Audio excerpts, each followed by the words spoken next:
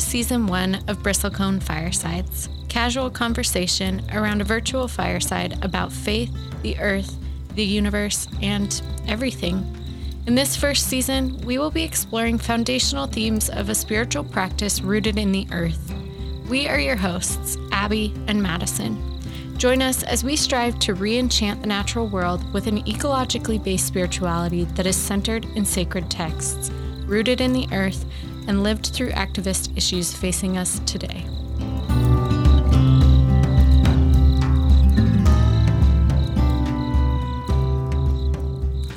All right, George, welcome to the Bristlecone Firesides podcast today. Thanks for coming on and talking with us. Now, there's some history between me, you, and Abby. So can you tell us, how do you know me and Abby? And then secondly, tell us a little bit about who you are. Or maybe even reverse that if that makes more contextual sense. Yeah.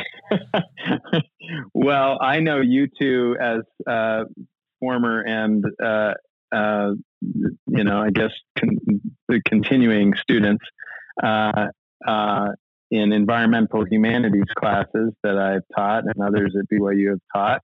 I know you as two brilliant, wonderful souls, and we're all close friends. So I think that should be disclosed in case anybody's wondering. And in fact, Abby is currently serving as my TA and has been serving as my research assistant most recently. And I've been at BYU since 1998. I teach in interdisciplinary humanities with an emphasis in post-colonial and comparative literature and environmental humanities, and have done research and writing also on Mormonism and the environment. So, and I'm on the city council in Provo. You wear a lot of hats. I do wear a few. And I think another hat you can wear is really inspiring both of us in the realm of environmental humanities. So whether or not that holds value to you, it holds a lot of value to us. Yeah. Well, thank you. It does. Of course, that's my favorite subject. Well, good. It's at least my favorite subject. Well, good. Well, thanks. We're excited to get onto the episode. Off the bat, let's talk about early Mormonism with Joseph Smith and Brigham Young. What I want to be careful about is going back in time and colonizing the past with the ideas of the present. And I don't want to make Joseph Smith out to be an environmentalist in the sense that we think of environmentalists in these days. But it doesn't seem like Joseph Smith had what we'd call like a developed environmental ethic, but he certainly laid the foundations for a very earthy kind of Mormonism. So what would you say, what was Joseph Smith's relationship with the earth? Well, I think the first thing you can point to is the fact that he restored 3 accounts of the creation in Mormon liturgy and in Mormon scripture. So we have the Pearl of Great Price, which has both the Book of Moses and the Book of Abraham, which both give an account of the creation that is grounded in but amplifies a lot of what we read in Genesis. And then he gave us what became known as the endowment ceremony that's part of temple worship today, in which the creation story is elaborately performed and retold in ritualistic fashion. And so, all you have to do is, take a close look at those accounts and first of all, acknowledge that 3 of them mean something pretty significant, right? That he saw that story as centrally important, or we can say as members of the followers of the tradition that tells us that the story of creation is very important, and that we would want to therefore pay particular attention to the aspects of those versions that are new, right? That amplify or rewrite in some ways traditional understanding about the story in Genesis.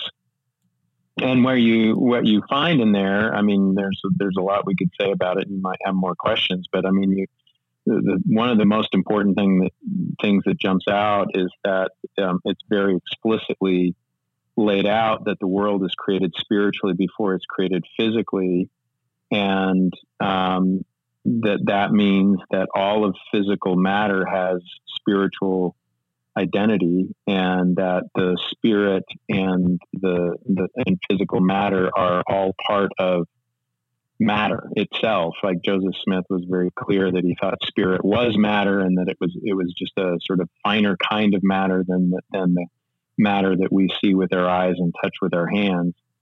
And that certainly has a lot of resonance with early 19th century Romanticism and the Transcendentalists and of the time period. So there's not, if we were to look at the emergence of an American environmental ethic, we typically go back to that same time period, because that concept of spirit and nature becomes fundamentally important to transitioning away from a kind of mechanistic view of the physical world as, dead matter that you can treat however you want or do whatever you want with it, and that it doesn't have sentience or subjectivity. But when you have a scripture like we do in the Book of Moses that says plants and animals are living souls, and that's the same term that is used to describe human beings, then there's an argument there for a certain kind of continuum between human and non-human life, and that despite the fact that we're created in God's image and therefore are distinct and important, unusually important in the creation, we're not uniquely important in the sense that we're the only things that matter, and that the holiness that's within us, the divinity that's within us, has some continuity into the world that we inhabit. So there are other ideas that emerge in Mormonism following that become pretty important too, like the idea that the earth is the site of the celestial kingdom, that we worship an embodied God, and so these kinds of things send a very different kind of message about the centrality of physical life and its vital importance to our continued spiritual existence after this life.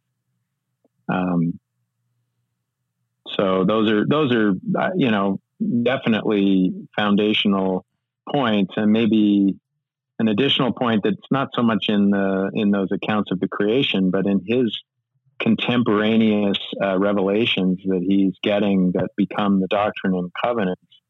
He's laying the foundation for social and political order for the kingdom of God on the earth, and the central principle, the economic principle of that understanding is what's known as the law of consecration, and the idea that we're not owners of anything, we're stewards, and our job is to distribute the resources of the earth equitably in order to maximize the flourishing of the entire human family. And it starts, of course, in localized experiments with Mormon settlements and communities who try what's called the United Order, but it becomes a vision for the entire world, right? That this is sort of a quest. There's phrasing in his revelations, for example, that as long as there is inequality between the rich and poor, the world lies in sin. That we're all sort of collectively responsible for inequality, and that inequality can and should be addressed through a radical commitment to very modest consumption and then very generous redistribution of our material resources to assist others.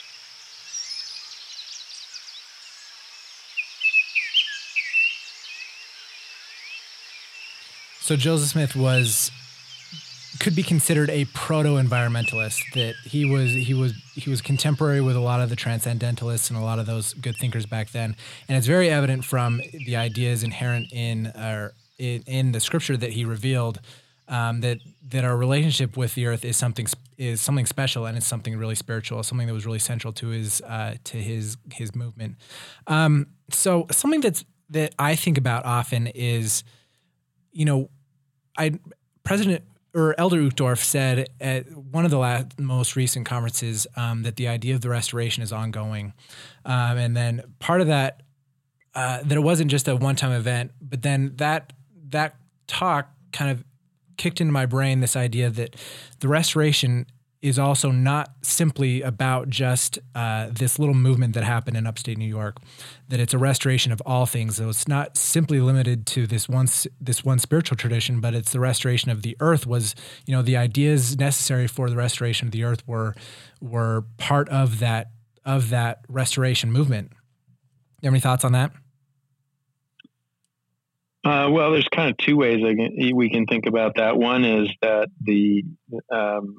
and I mean, this is the Latter-day Saint understanding of our own tradition. So this may not necessarily be something that others would agree with, but the argument or the sort of claim of the Latter-day Saint tradition is that there is a restoration of proper understandings that were once given but have been eroded or have changed over time, and that we're sort of coming back to a proper understanding.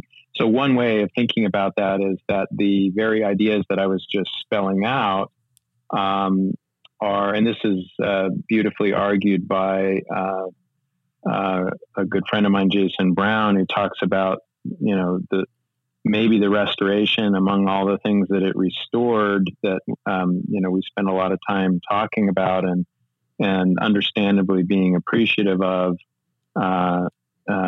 was a proper understanding of our relationship to the natural world. That this idea of this spirit in nature and the importance of embodiment are ideas that actually you can find in early Christianity. They are sort of brought back in the restoration. So there's that one way of understanding it. The other way is, sort of understanding that restoration is work that includes all of the sciences. It includes all knowledge. It's a gathering, and I mean, it's kind of a romantic idea that I happen to like a lot, that, when I learn something, I'm learning something that maybe I once knew, or that we as a human family once had access to. And when we learn, we use the word recognize, which means recognition. It's sort of almost like a kind of remembering. I really love that idea that things that ring true to me ring true in part because they remind me of something I always knew. Ooh, I like that. And I think when we, understand, when we learn about proper operations of the natural world, for example, when we're studying ecology and other kinds of things, I think we instinctively recognize those things as true. But we also are called as Latter-day Saints to think of those things as part of the whole truth of God, so we don't make separations in different disciplines, or we believe that somehow ultimately all these things are going to come together. I don't know if you were asking about ecological restoration, but I think I just kind of like this idea of a holistic restoration, right? The restoration that central to the restoration was this idea of our relationships with God and our relationships with each other, that, in the sealings and in the endowment, that those are the two things. But I also really think the idea of our relationship to the earth was also part of that package. It's a much more holistic, much more robust understanding of restoration. And I really liked what you talked about with remembering too, and this idea of of recognition and recollecting, kind of coincides with that idea of gathering, as this kind of restoration as being a recollection of those things that we previously knew, either in the uh, you know pre-existence, or something that we are now learning to kind of continue forward, but also collecting the past, collecting the present as this idea of restoration, as far as the environment is concerned. I think that's really, really interesting. Yeah, and I think it connects to the idea of post-mortal existence too, right? I mean, what I find really beautiful about Latter Day Saint theology is the idea that we think of heaven as sort of an escape from this particular veil of tears that we're caught in, but in the Latter Day Saint version, it's kind of a return to home. If we live right, we earn the right to stay right here. And so presumably a lot of what we'll do in heaven is remembering and recollecting and restoring, right? What was our earthly experience, and that our attachments to the earth and to our embodied experience here are not these temporary illusions. They are the substance of our most profound yearnings. So in that sense, it's going back to our earlier discussion of romanticism, it's a deeply romantic notion, right? That the senses and the embodied experience are the portals of the most profound spiritual meaning. They're not something to just suffer through and get past. Yeah, no, I really enjoy that. I'm a fan of what Thomas McConkie says. I know I'm pretty sure you know Thomas McConkie, right? Yes. That he'll talk about how we talk about it is something true, but rather is something powerful to me, and that idea of heaven being a place of that we're trying to create the best relationship with this earth as we can, because this is where we're going. We're already here, and that whatever heaven is has some kind of a relationship to the life that I'm living right now. It's powerful to me. I feel it. I feel it in my chest. It feels good.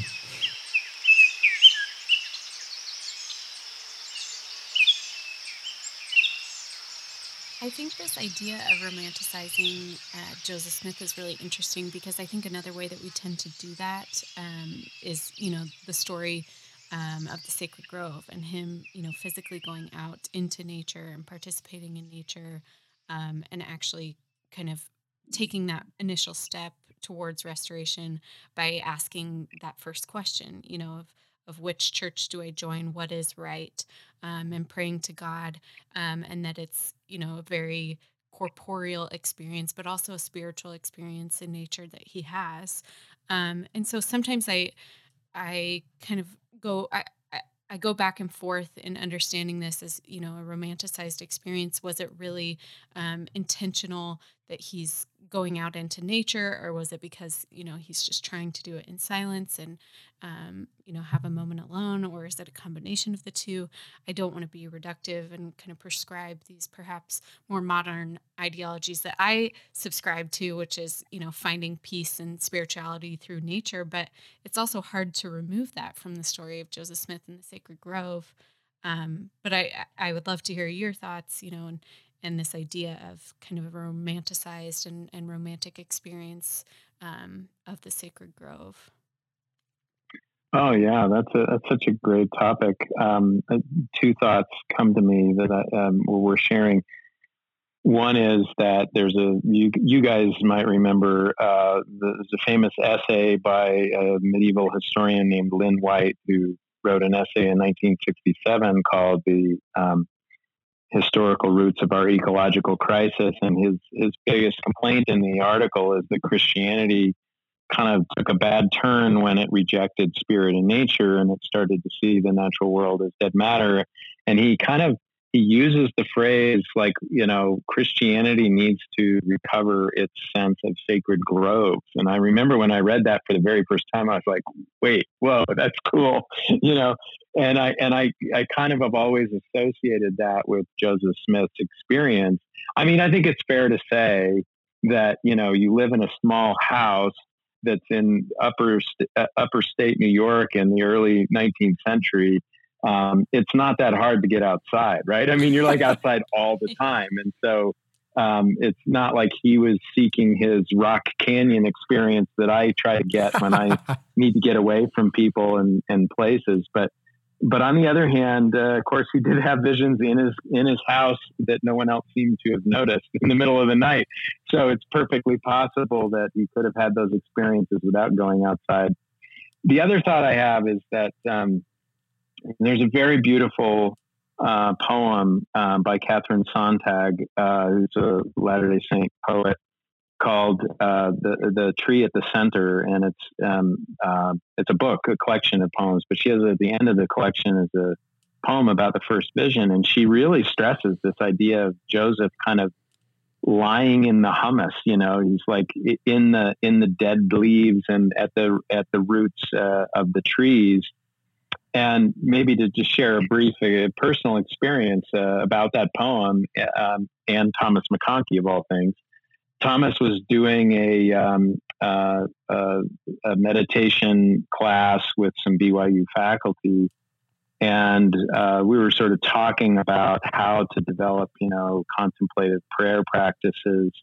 And he just, and it was just a moment in the lesson where he just had us close our eyes and sort of imagine ourselves in a position of acceptance and vulnerability. And for some reason, I kind of transported myself to the ground, like Joseph Smith. And I suddenly realized, and I think it was because I've read Catherine Sontag's poem and love it so much, but I was just kind of realizing that Joseph Smith was at maximum vulnerability when the vision happens to him. He's not only, he goes to the woods to pray, but, and maybe this is a little bit informed by some of our media images of the first vision, but he describes himself as being sort of knocked over by this dark spirit and feels almost strangled. And, he's kind of staring straight up at the leaves of the trees, and he's in the earth, he's just sort of covered in leaves and grass. And it's at that moment of just being kind of sprawled out and totally vulnerable that he's finally able to access God. And I think that principle is still true in my mind today, that, that I am able to access God more frequently when I feel vulnerable, and being in the natural world is one of those ways. And when I feel less of a individual isolated self, I think the outdoors and wilderness and the silence of nature can be an opportunity to really open us. And there's something terrifying to it about it as well, right? Did you see that video of the cougar stalking the man down Slate Canyon? I saw that. I've been in that canyon. One of my favorite canyons to hike is Slate Canyon, and I haven't been up since I saw that video. But I honestly, like when I first moved here, and now that I've seen that video, it'll come back. It had gone away, but I'd always had this I'd always have to overcome the cougar fear. Like whenever I would hike alone, and I'd sort of feel the hair on the back of my neck rise just a little bit. And for about 10 or 15 minutes, I'd start imagining, okay, if you get attacked, it's a good way to go, and I sort of convinced myself I was going to die. And then I just got so used to that I just loved being alone, because I think initially it was a little bit frightening for me. So I do think there's something to that, right? That there's something about getting away from the automated world, the built world, and being in the elements and feeling a little more vulnerable, a little more naked, a little more mortal. That's really when God can speak to us more powerfully. Sorry, that was a little bit of a long-winded answer to that, or response to that comment. But yeah, I think it's a beautiful idea that there's holiness. And I love that we revere that place, I just hope we realize that those groves are everywhere. I certainly feel like for me, Rock Canyon is one of those places. Absolutely. I grew up hiking in Rock Canyon too. That's right. This is your backyard.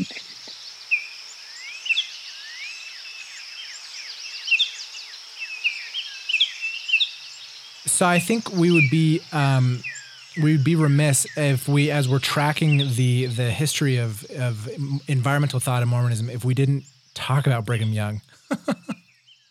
Yeah.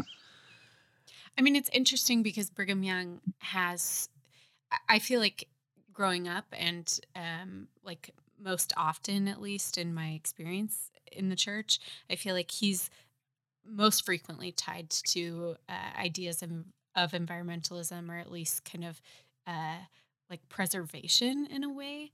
But then, as of late, he also seems tied to a lot of other more problematic things. And so it's hard to say, like you really kind of have to pull apart him as a character almost in our history, and really apply that knowledge of people are complex beings of both, good and bad.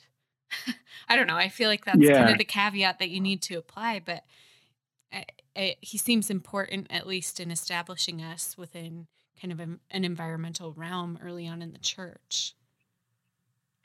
Yeah, absolutely, and especially because he's the builder, he's the kingdom builder in a literal sense, right? He didn't build a theological kingdom so much as an actual settlement and a civilization, and so he was even more so than Joseph Smith. Although Joseph Smith did a lot of this too, right? He envisioned cities and was a city urban planner himself. But Brigham Young really is not only the planner, but the implementer of a lot of these ideas. Once the Latter-day Saints arrive here along the Wasatch Front. And, I would put it this way. I mean, Madison said at the very beginning, we have to be careful not to colonize. And so I don't really, first of all, I'm not even, maybe this is unfair to say, I'm not even sure I know what environmentalism is as an ism, because it's so many different things. Right. Although what I would say is we are in an environmental crisis and we're searching for answers, and religion offers some really good ones. That doesn't necessarily mean we're converting our religion into a political ideology, although people do that all the time.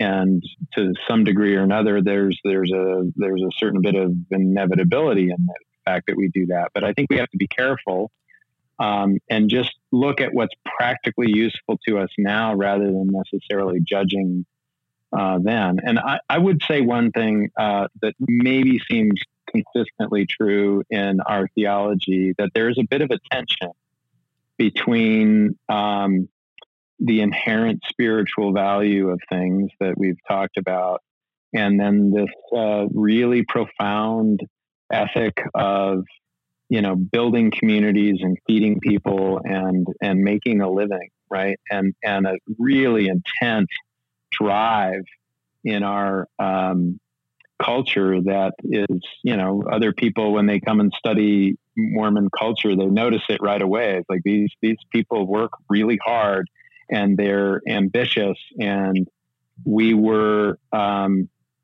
let loose on the Intermountain West as our sort of experimental landscape to convert it into a civilization. And so we got filled with a certain kind of passion for that and got really good at it.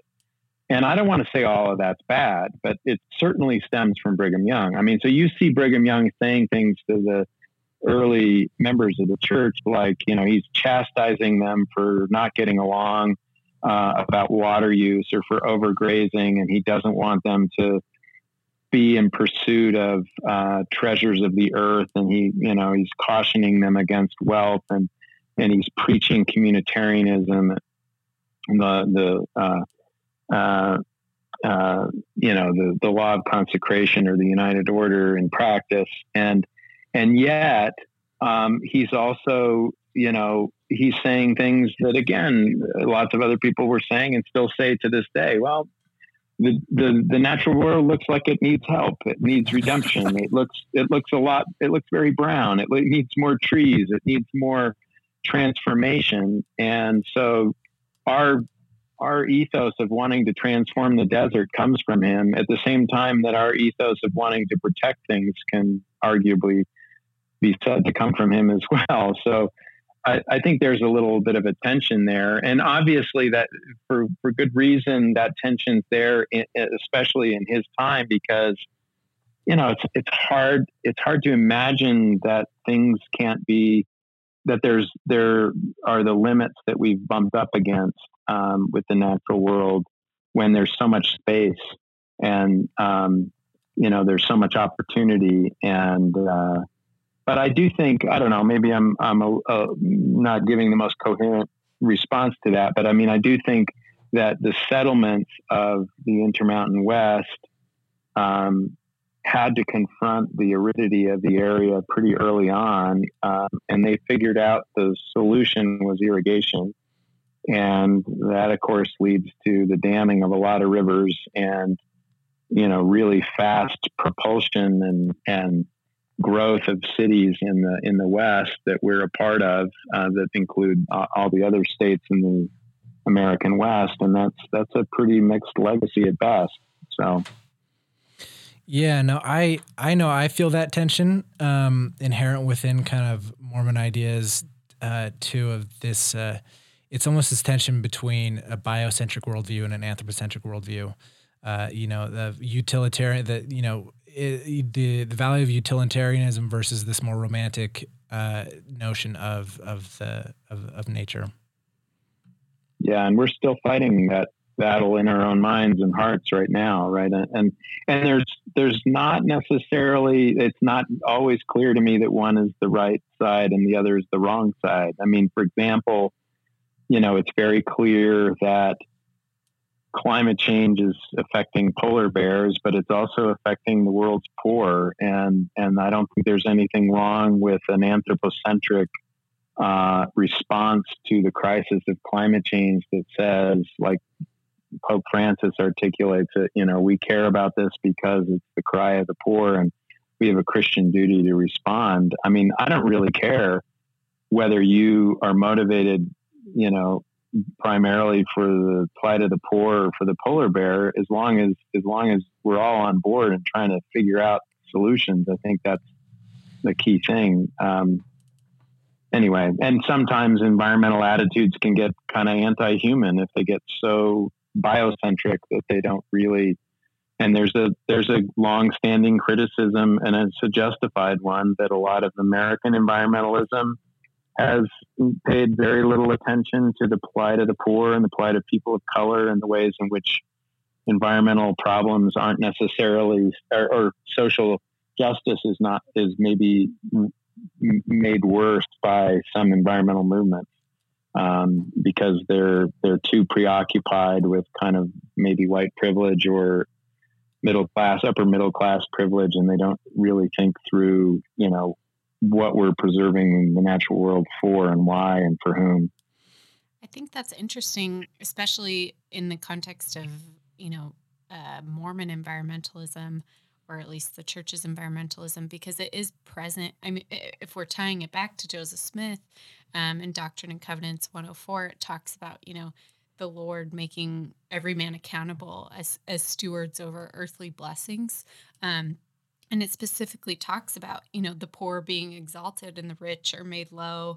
And this idea of, equalizing and remembering the poor as we care for these earthly blessings and creatures that the Lord has given us. So, I mean, we can't forget that it's, very inherent and directly part of our church doctrine that we have. Absolutely. Yeah. And I think in the end, that's why I feel like it's unfortunate that sometimes environmentalism, contemporary environmentalism, looks like it's forcing a choice between the spotted owl and the logger. And when it really, when it comes down to it, environmental problems are fundamentally problems of unequal distribution and of resources, and that there's disproportionate impacts that are suffered by people in poverty than those who have economic resilience to be able to shield themselves from the impacts of environmental problems. And anyway, that maybe leads to our more contemporary conversation about the environment. But I think there's a real opportunity for us to seize our. I think that tension between anthropocentrism and biocentrism, or between a kind of human focus and a kind of biological focus, is a good and healthy tension to live with. I think it helps mitigate against the extremes of both positions.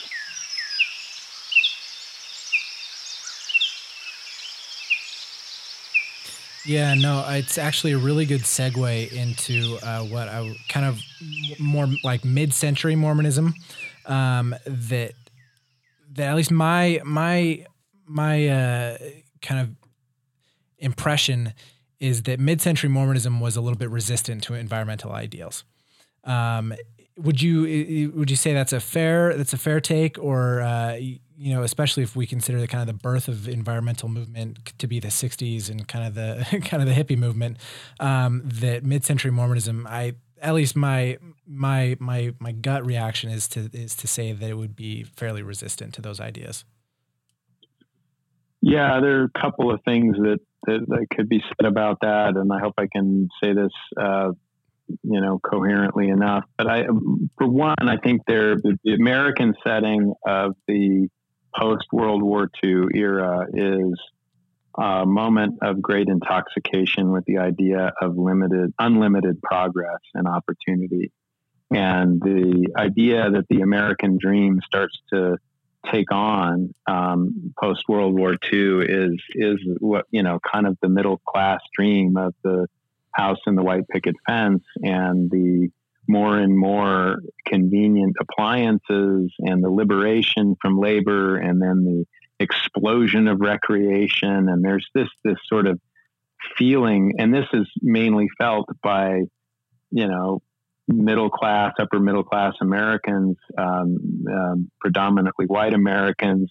But that's the ethos of the American dream as it's understood. And I think that's what's experienced by a lot of Latter-day Saints as well. And then along comes a countercultural movement it expresses this great passion for the earth, but it's framed in a way that's so radically countercultural that it probably is largely unappealing to a lot of Latter-day Saints. And ultimately, I think it becomes even more than just unappealing. I think it starts to be seen as threatening.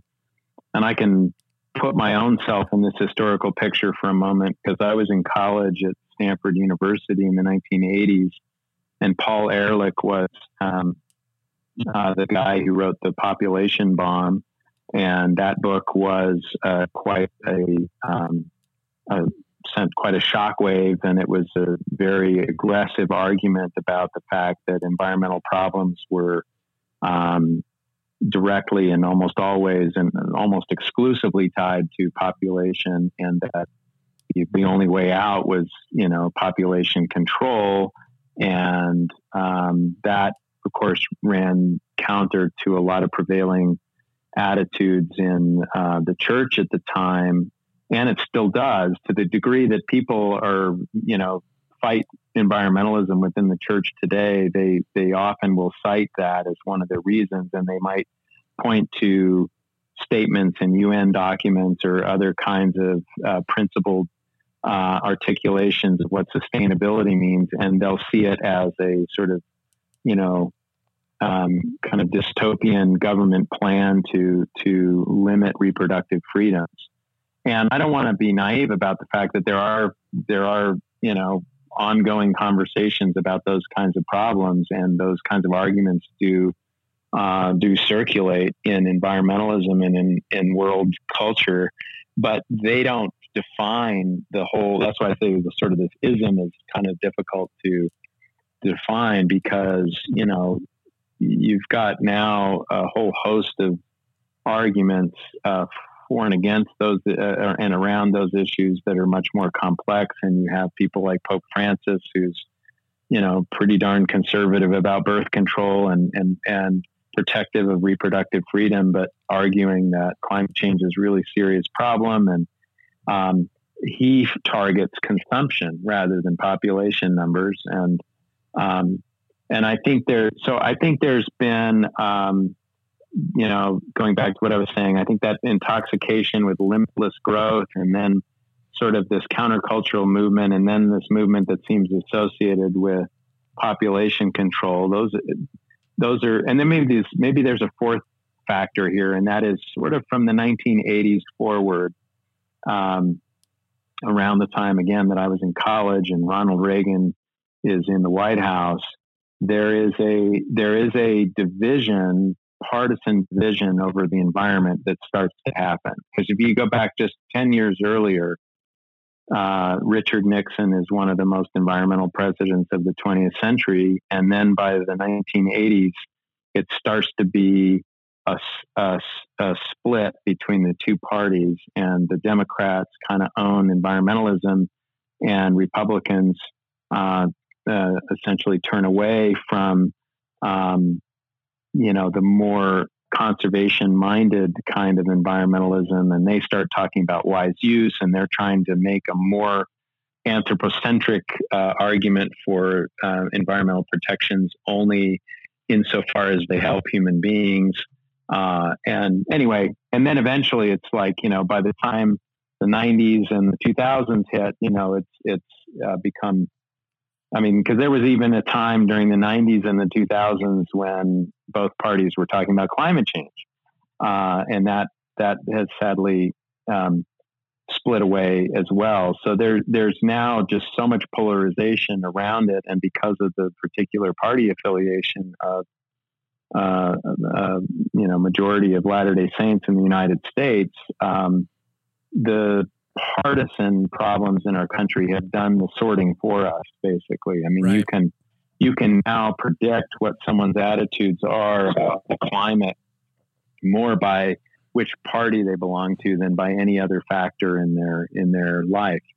That's true of us Latter-day Saints as well as anybody else in the United States. So that's our sad state of affairs at this point. Do you feel like maybe, because I think a lot of what you just said just lends itself to the idea of trying to emphasize, the depoliticization of this issue, but also kind of the regrounding it as a human and a world issue, as opposed to one that's staunchly political. But do you feel like, I feel like I've had experiences in different classes where, I bring this up about the church being a little bit more vocal as far as kind of emphasizing the importance of being environmentally minded, or kind of reminding us about the importance of stewardship and conservatism. But, and I mean conservationism, sorry, not conservatism. Whoa. But, a re-emphasization of these more earth-minded ideas. Do you think that would cause harm? I feel like Sharon Eubank, I attended a talk that she gave, I think it was early last year. At LDS Earth Stewardship's Fall Forum. Where she talked about, someone asked her this, why don't the prophet and his apostles speak about this over the pulpit and bring it up in general conference if it's such a large issue and has been for the last several decades? Why is this not receive more emphasis over the pulpit? And she said, it's become so intertwined with political values and notions that they don't want to make it seem as if they are taking one side over the other. And I don't know. I'm interested to hear what you have to say, but also, do you think that bringing this up would have that kind of political ripple effect throughout the church, or if it would be something that would be constructive as far as recentering it as being more of a world issue as opposed to simply one of political value. It's a really good question, and we probably wouldn't know until it happens, right? And I think it would. The ultimate test would be if it were the President Nelson himself, rather than even just one of his apostles. And certainly, it would need to be in general conference, and it would probably need to be repeated by somebody else, 2 or 3 times before it then sort of had that kind of stature. Because I mean, look, if you're convinced.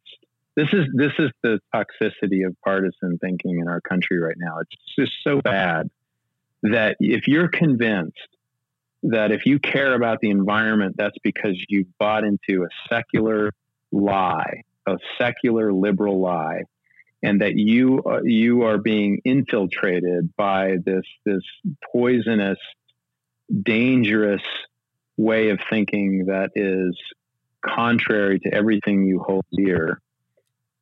You're going to be willing to see any talk of stewardship in the church with pretty cynical eyes, unless it's all the way at the top, unless it's repeated over and over again at the top. Because I've seen people say, even when the Mormon Newsroom issued their website for the very first time back in whenever it was, 2014 or 15, people were like, oh, the church is just doing that because they need to. They got to show that they're politically savvy. They don't really mean it. Or if BYU starts hiring a sustainability manager like they're doing right now, people will say, well, that's because BYU is getting invaded by socialists and they're losing their bearings.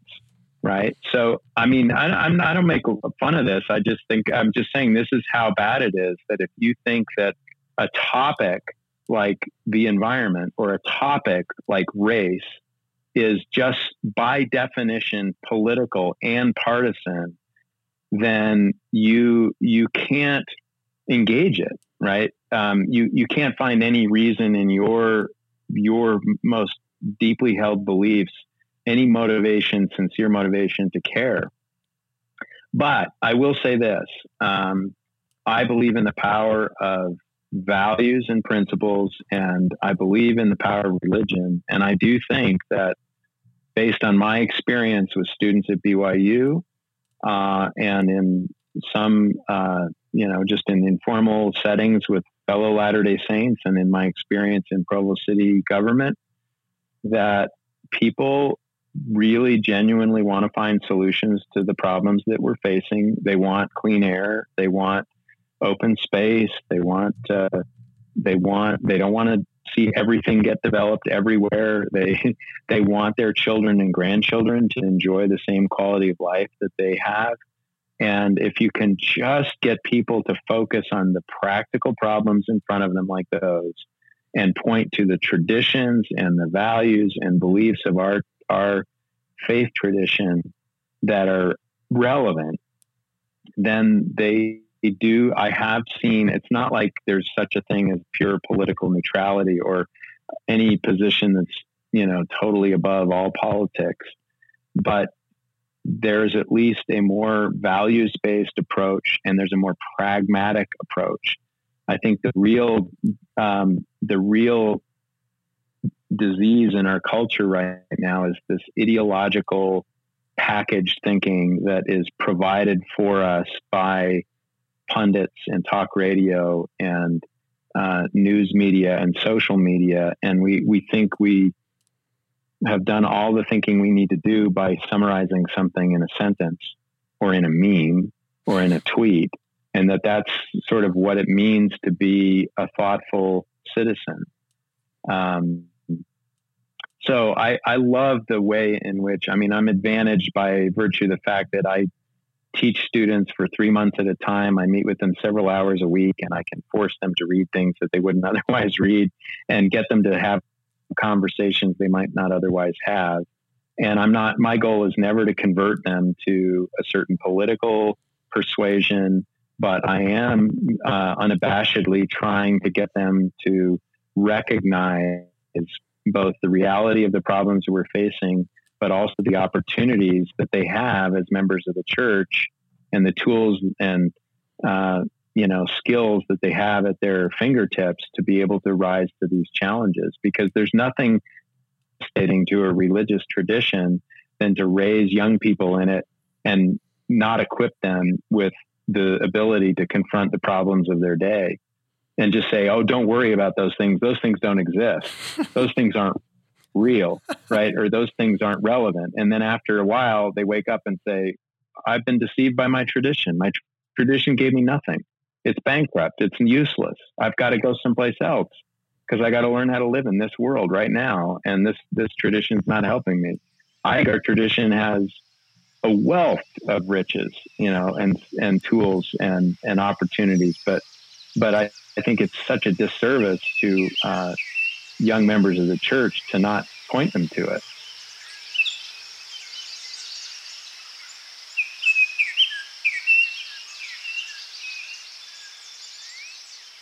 No, that's something that I actually, so I've done a lot of thinking about, is that I don't know. Are you familiar with, I'll bring this up probably on every podcast. Are you familiar with Richard Rohr?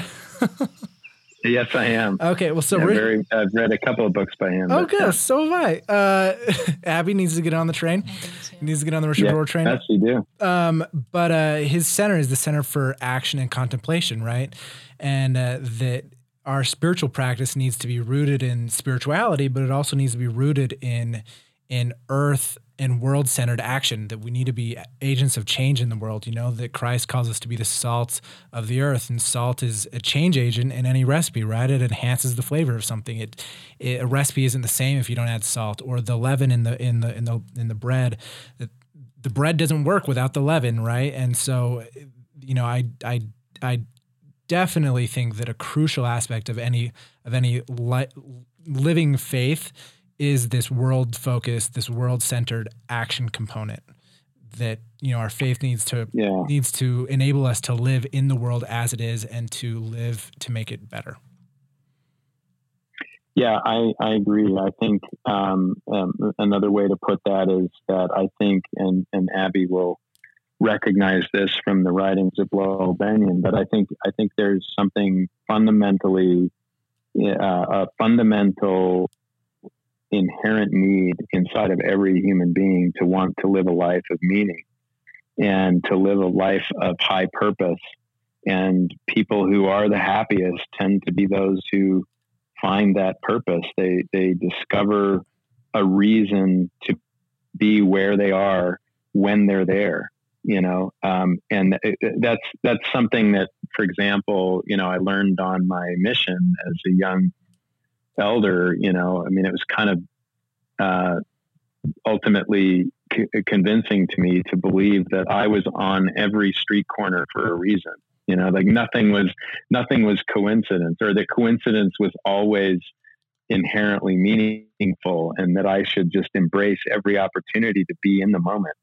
And that's a really powerful way of unleashing your agency on the world, right? And it's a way of feeling incredibly connected to the present and connected to God. It's exciting to feel like I could make a difference now, right here, with this set of circumstances I'm in. So when you think about, like, in terms of societal conditions, whatever they might be, whether it's a pandemic or an election season or racial conflict, or all at the same time, like we're living right now. There's an instinct in us sometimes to feel like the outside world and the conditions of it they're irritating. They shouldn't be here. They're distracting. They cause us stress. They're frustrating. And all of that is, and I think all of us felt that at the beginning of the pandemic, and a lot of us are still going through it to varying degrees. But there's a point at which you just sort of have to say, okay, it's here. It's not going away. There is nothing productive in sitting around and resenting it. I've got to find a way to live meaningful in this situation here now. And that's a way of sort of, I think, being called.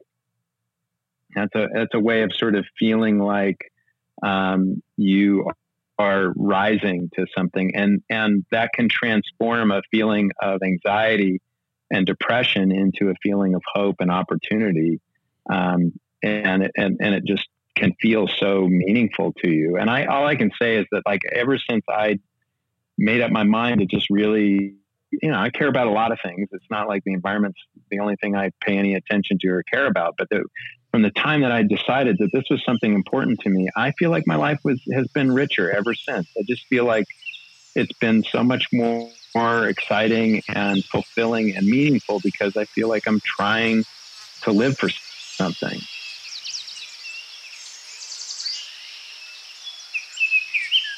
That's actually a really good transition. If there was a book on the history of environmental Mormon thought, there would be an entire chapter on you, and there'd be an entire chapter on Hugh Nibley.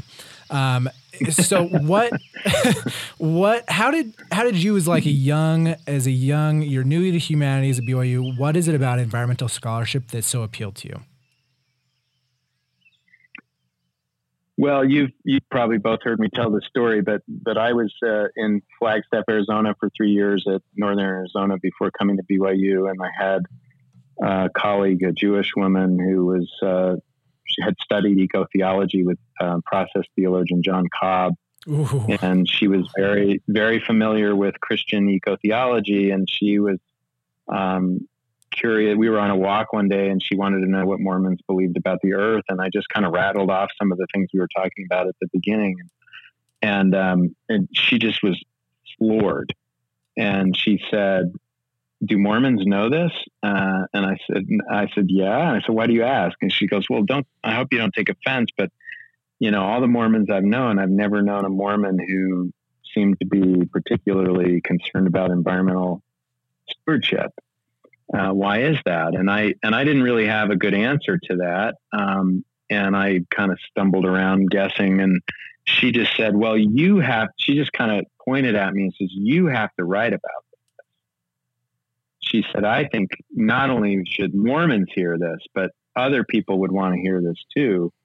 And so when I took a job at BYU shortly after that, I remember specifically in my job interview or wherever it was, talking with one of my future colleagues. And I said, "Hey, if I come here, I want to teach American and Latin American humanities and, what I was trained in, but I've become really interested in environmental thought and environmental literature and environmental theology. Would you welcome the chance for me to do something like that? And could I write about even Mormonism in the environment?" And they were like, "Oh yeah, that sounds really great." They were like, well, they were giving good practical advice. They were like, "Well, don't make that your central thing. You got to get tenure." And, so I did my other stuff. I wrote books and published articles about literature in a post-colonial context, which is what I was trained in. But, I just continued from that time forward. I published my first essay in 2000. And I remember I had a student like one of you, who wanted to write an honors thesis, and he was a double major in humanities and horticulture. And I was like, "Wow, that's a really cool combination." I said, "Do you want to be my research assistant?" And he's like, "Yeah." And he's like, "Well, I want to write a thesis that combines these somehow." And he racked his brain, and he came to me one day and he says, "I want to write about the Salt Lake Temple gardens and like what they mean theologically." And I'm like, "Oh, that's brilliant." Wow. So I was like, "I'll help you write your thesis and you help me write my article." And so we just went to town and read together everything we could. And, so intellectually that just kind of took off as something that I couldn't stop doing from that point forward. But to make a very long story short, it became very clear to me, just even once into that effort, first of all, there was like this huge hunger in Utah for a Mormon environmentalist. So it was like, as soon as somebody found out that I was like a Latter-day Saint who cared about the environment, I started getting asked to like speak at things and write letters to the editor. And I just kind of started doing it. And I was really enjoying that kind of public role at the same time as I continued. We ended up doing symposia and publishing an edited book and just kept publishing more. And we started doing lecture series and I, kept finding like-minded people at BYU and elsewhere, throughout the state, up at Utah State and, University of Utah and other places. And so I've just kind of been up and down the Wasatch Front, lecturing at other universities, lecturing in public, and just found it just a wonderful. And of course, I was also just like super in love with this landscape. I couldn't get over how gorgeous everything was. And I couldn't believe what a unique place this was to live, to have this kind of access to the mountains and rivers and the wilderness is just ridiculous. I mean, if Utah were its own nation, like somewhere else, kind of separated. And I mean, I know people come from all over the world to see Utah, but I still think we're vastly underappreciated. I think we're one of the most stunningly beautiful places on the planet. And it's all at our, it's all just a few hours drive from our house. It's pretty amazing. So it's just been really fun. So it's interesting that you say that, you just keep finding more people who care about this stuff, who, along the Wasatch Front, when you're doing the Utah collegiate circuit, giving presentations.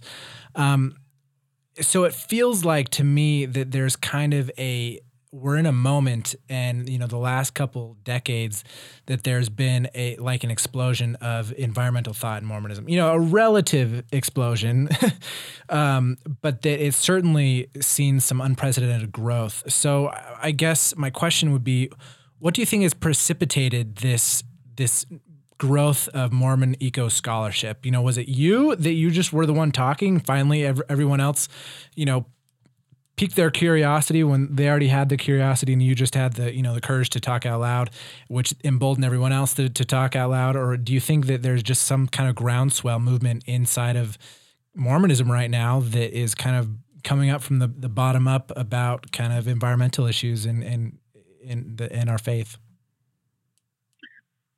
I don't think I don't think I'm the reason all that happened. No.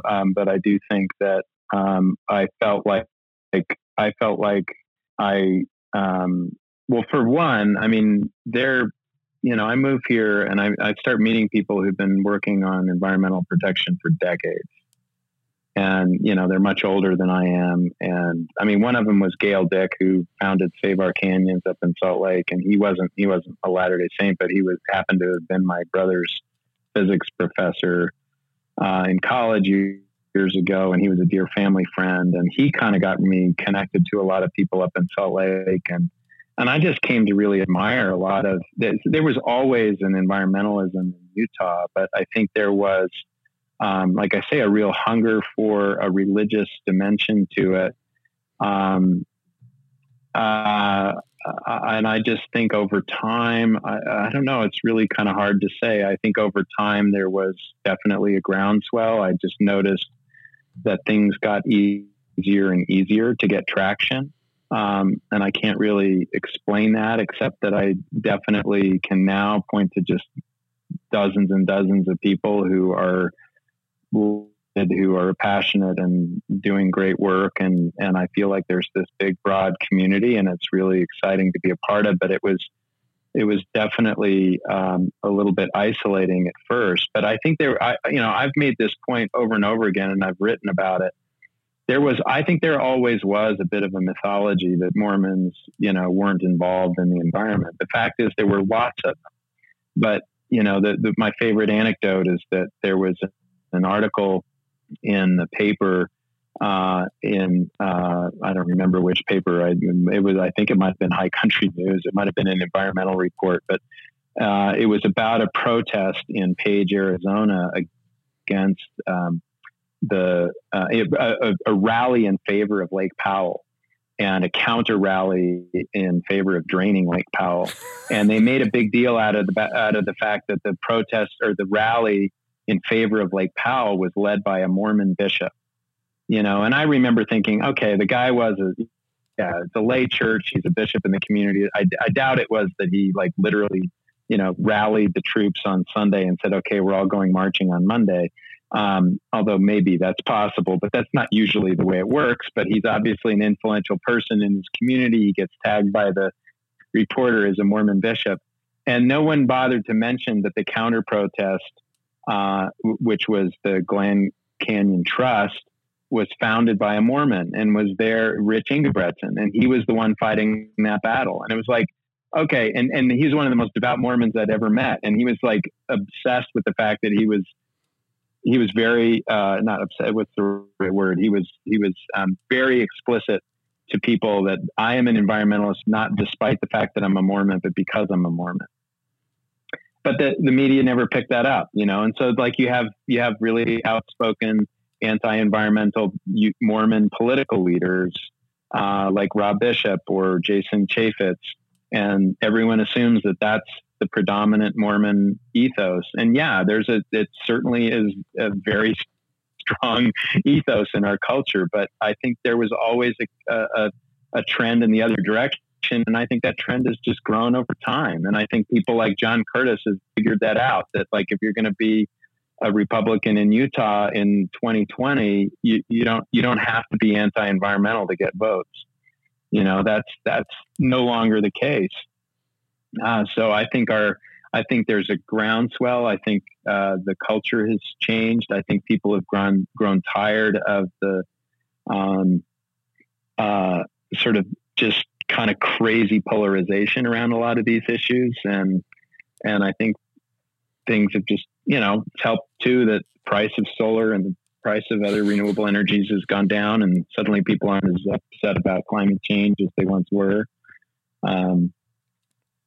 Anyway, I don't know. That's a complicated question, but I think that I think there's definitely been a groundswell, and there's definitely been a change over the years at BYU. I mean, I just don't feel like there's as many students who arrive with deeply held suspicions on day one. They're just generally more open, and they're more curious, and they don't seem like they've got a preformed bias.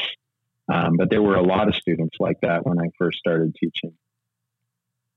I think that's a very hopeful perspective and a good one for me to hear, because I think sometimes, just in my involvement, I feel sometimes a little bogged down by those who seem to be in direct opposition of these ideas. And really, that's not the norm. They hurt a little bit more because they're fewer, far between in my encounters with them, and in actuality, the norm is more of this meeting of common ground where we both find some reason to respect the environment or reasons to protect, like we talked about at the beginning, whether that's through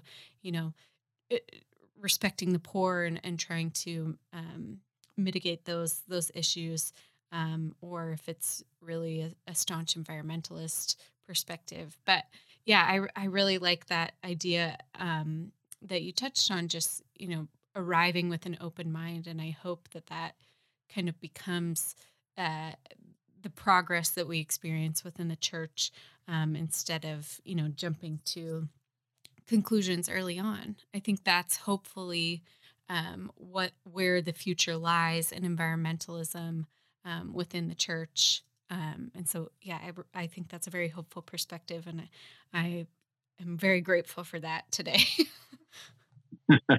Well, I don't want to overstate it. I do think that the last 3.5 years under Donald Trump, a lot of chaos is in the system right now, and it's in some ways it's almost impossible to know really what's going on. But there's no question that he's been just utterly devastating to all kinds of environmental issues. And my sense has been that there's been a hardening of support for him in the last few months, just as we've gotten closer and closer to the election. Back in 2016, we didn't see this many Trump signs and Trump rallies and so on. So he's definitely been a great hero to a lot of people in Utah. I don't think there's any question about that. And he's tapped into that kind of strong anti-federalism, that strong kind of freedom, protection, and deregulation that a lot of right-wing conservatives really, really like. And I think that's hardened. But my sense is, and I don't know I haven't read studies on this, but my sense is that that's more slightly older conservatives than it is true of conservatives under the age of 35 or 40 even. I mean, I think there's, conservatives that I know in Provo, and I mean card-carrying Republicans who are under the age of 40, they tend to be quite liberal on social issues, and they tend to be quite concerned about the environment and quite fatigued by the kind of older guard conservatives who have that kind of attitude. I think that's true on racial issues, on LGBT issues, and on environmental issues. There's definitely a shift. And a lot of students, especially the college age demographic, this is true nationally. Just a lot of them.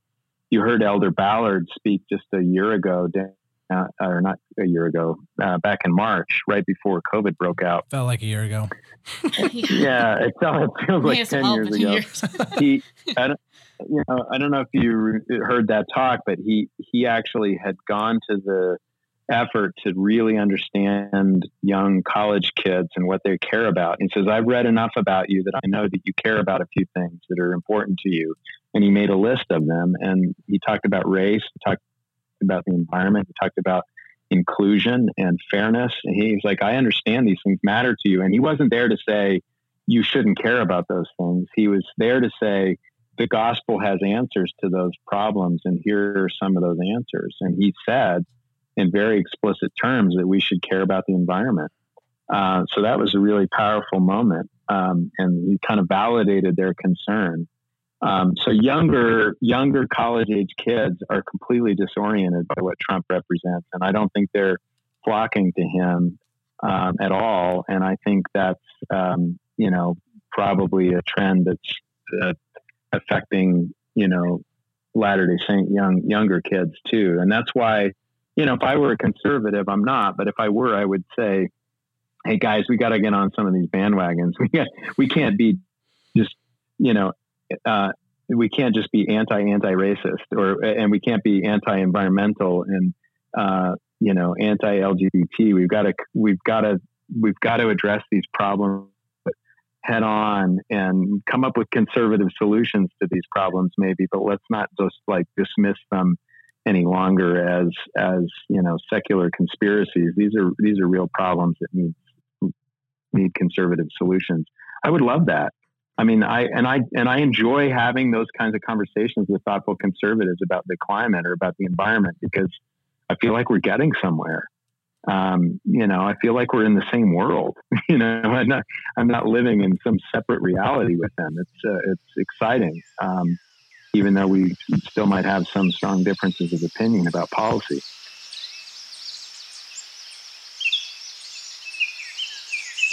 What are your hopes for the future of Mormon environmentalism? Well, I don't want to be too critical of the term Mormon environmentalism, but I wouldn't really be critical of it. I would. Well, yeah. I mean, I would just avoid. I just don't like isms. Isms Right. are just a bad thing, generally speaking. So I mean, and I would say, I would call it, and maybe to be deferential to the president of the church, I would say the Latter-day Saint. Guilty. A Latter-day Saint environmental ethos. Right. How's that that's not catchy at all. It's not as catchy, but we'll run but that's with it. what I would describe it as. And ethos is a good word because it's sort of an ethical orientation. It's like a state of care, and a fundamental commitment to finding solutions to problems. So you're asking me, what do I hope for that? Yeah. What are your hopes? Is that what you're saying? Well, I hope, I hope that it's not, that caring about the environment isn't a bad thing, that we can move away from a kind of discomfort with the ideas that are fundamental to environmental care. And I think, I hope our vocabulary in church actually can become more comfortable so that we depoliticize it. What we were talking about earlier is not only could it be depoliticized by statements from church leaders, but I think it can be depoliticized in the way we bring it up among ourselves and in gospel discussions in Sunday school and whatnot. We don't have to be like bringing politics into church, but I think if we just made it clear that, when we're talking about Sabbath day worship, we're remembering the creation. When we teach about the word of wisdom, we ought to be thinking about what it says about animals and what it implies about plants and fruits and vegetables in season. And when we're talking about the creation and the story of Adam and Eve, we don't miss like the whole relationship to the creation that it's trying to teach us. I feel like it just so often, and I'm sure you've experienced this, just those aspects of the gospel just are absent. So I'd love to see them in our teaching manuals. I'd love to see them in our primary lessons, that creation care is part of who we are, Church leaders have said it is.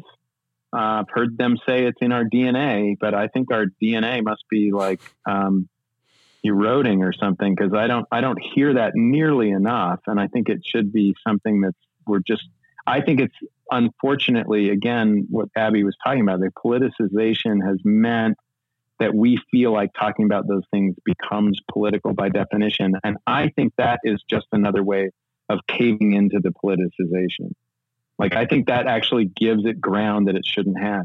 We should just own our ethos and our sense of stewardship on our own terms, because that's what our tradition calls us to do, and stop worrying about, what it's going to look like to Republicans or conservative, or Republicans or Democrats or whatever. I mean, just because all we're talking about are values and principles and a kind of orientation to the earth that we've lost, or maybe we never had, and we just need really badly right now, because we're facing unprecedented situations, and we need to make ourselves relevant to the world we live in. So that's my hope. I think we'll get there. I just think I always feel like it's a little too slow, obviously, but that's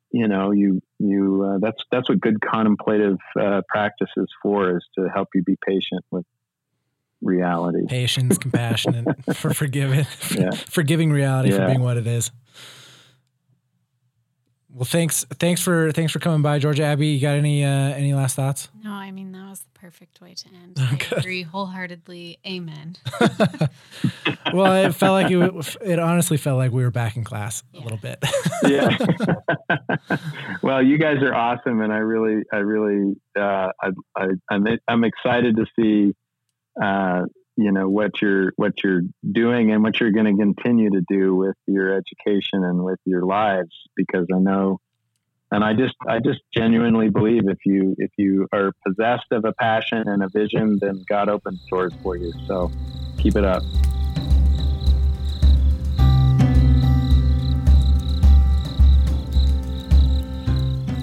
Thank you for listening, and we hope you enjoyed this episode of Bristlecone Firesides. If you liked this conversation, please subscribe and share widely with your friends, family, and neighbors. Consider leaving us a rating through the podcasting app of your choice. For more from Madison, Abby, and the Bristlecone family, follow us on Twitter and Instagram, and visit our website to enjoy more earthy content on faith, activism, and belonging to the earth.